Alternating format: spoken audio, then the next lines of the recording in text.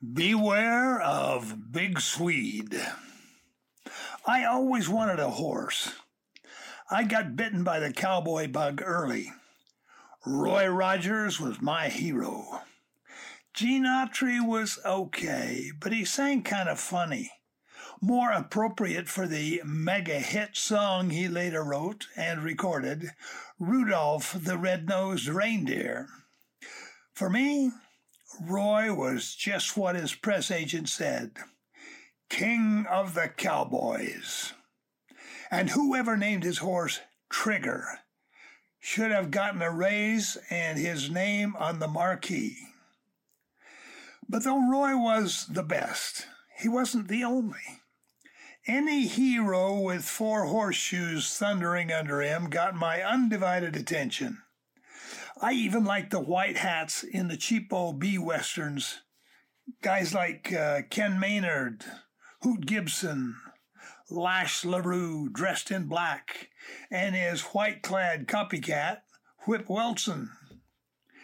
Make that almost any. I could never get past the name of Hopalong Cassidy.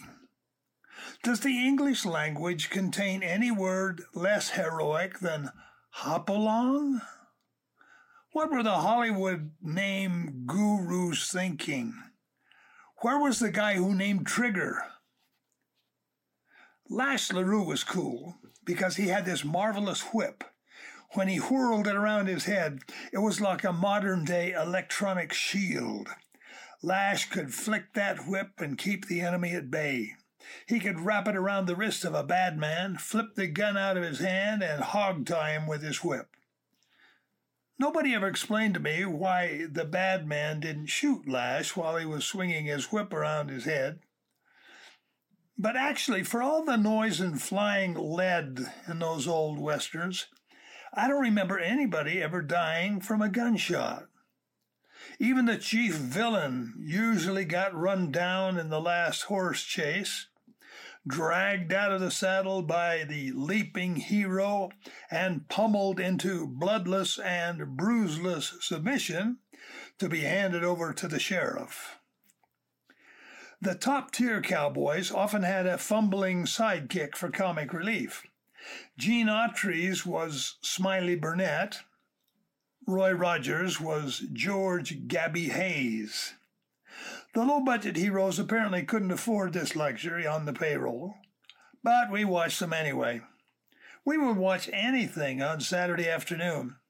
You could restock your mind and imagination with a double feature, a couple of cartoons, March a Dime, News of the Day, newsreel, and the demise and miraculous survival of Captain Midnight. Every week, CM would get himself blown up, pushed off a cliff, drowned, or shot dead. No problem. Next Saturday, you would come for the last rites and burial, and instead see again the final scenes from the one you watched the previous week. You would see a detail you didn't notice the Saturday before, mostly because it wasn't there that week. I remember once his car went flying over a cliff, hit the ground, exploded, and burned. That was totally, absolutely, incontrovertibly the end of Captain Midnight. It couldn't be any other way. But we came back next Saturday, and they showed that deadly scene from a different camera angle. Lo and behold, Captain Midnight had miraculously freed himself from the car on the way down and dived graceful as a porpoise into a nearby stream of water, just as his car exploded on the nearby rocks. We all went, "Yeah, right." But we were back again next Saturday. All this adventure for us and babysitting for our parents came at the nominal cost of 13 cents up until age 12. Then the cost skyrocketed, more than tripled, in fact, to 40 cents. There wasn't much we could do to resist this robber baron exploitation of our natural aging process. We did all we could. We hunkered down at the window and tried to look small. For those of us who were tall for our age, this was not very effective. Monty Montague and I suffered from this. Max Reese didn't. He was such a little springy guy. I suspect he could still get in for 13 cents if that were still the prize schedule. Actually, it didn't help all that much to scrunch down at the ticket window, because even if you did get that coveted 13-cent ticket into your sweaty palm, you had to go inside and face the wrath of Old Swede, the ticket taker. We always figured he wasn't Swedish at all. One accent was the same as another to us. We figured he was a commandant of some Nazi prison camp before Mr. Breathwaite, the theater manager, imported him to intimidate us. Swede had wormed his way into America and was using the Star Theater as a cover.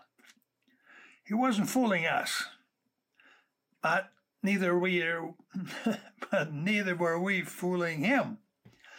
He would start working on us tall ones when we were about 8. We would hand him our 13-cent ticket. He would scowl and say, "You are the over 12. We would tremble and protest that we were only 8 or 9 or 10 or 11 or 11 and a half, 11 and 3/4, 11 and 11/12.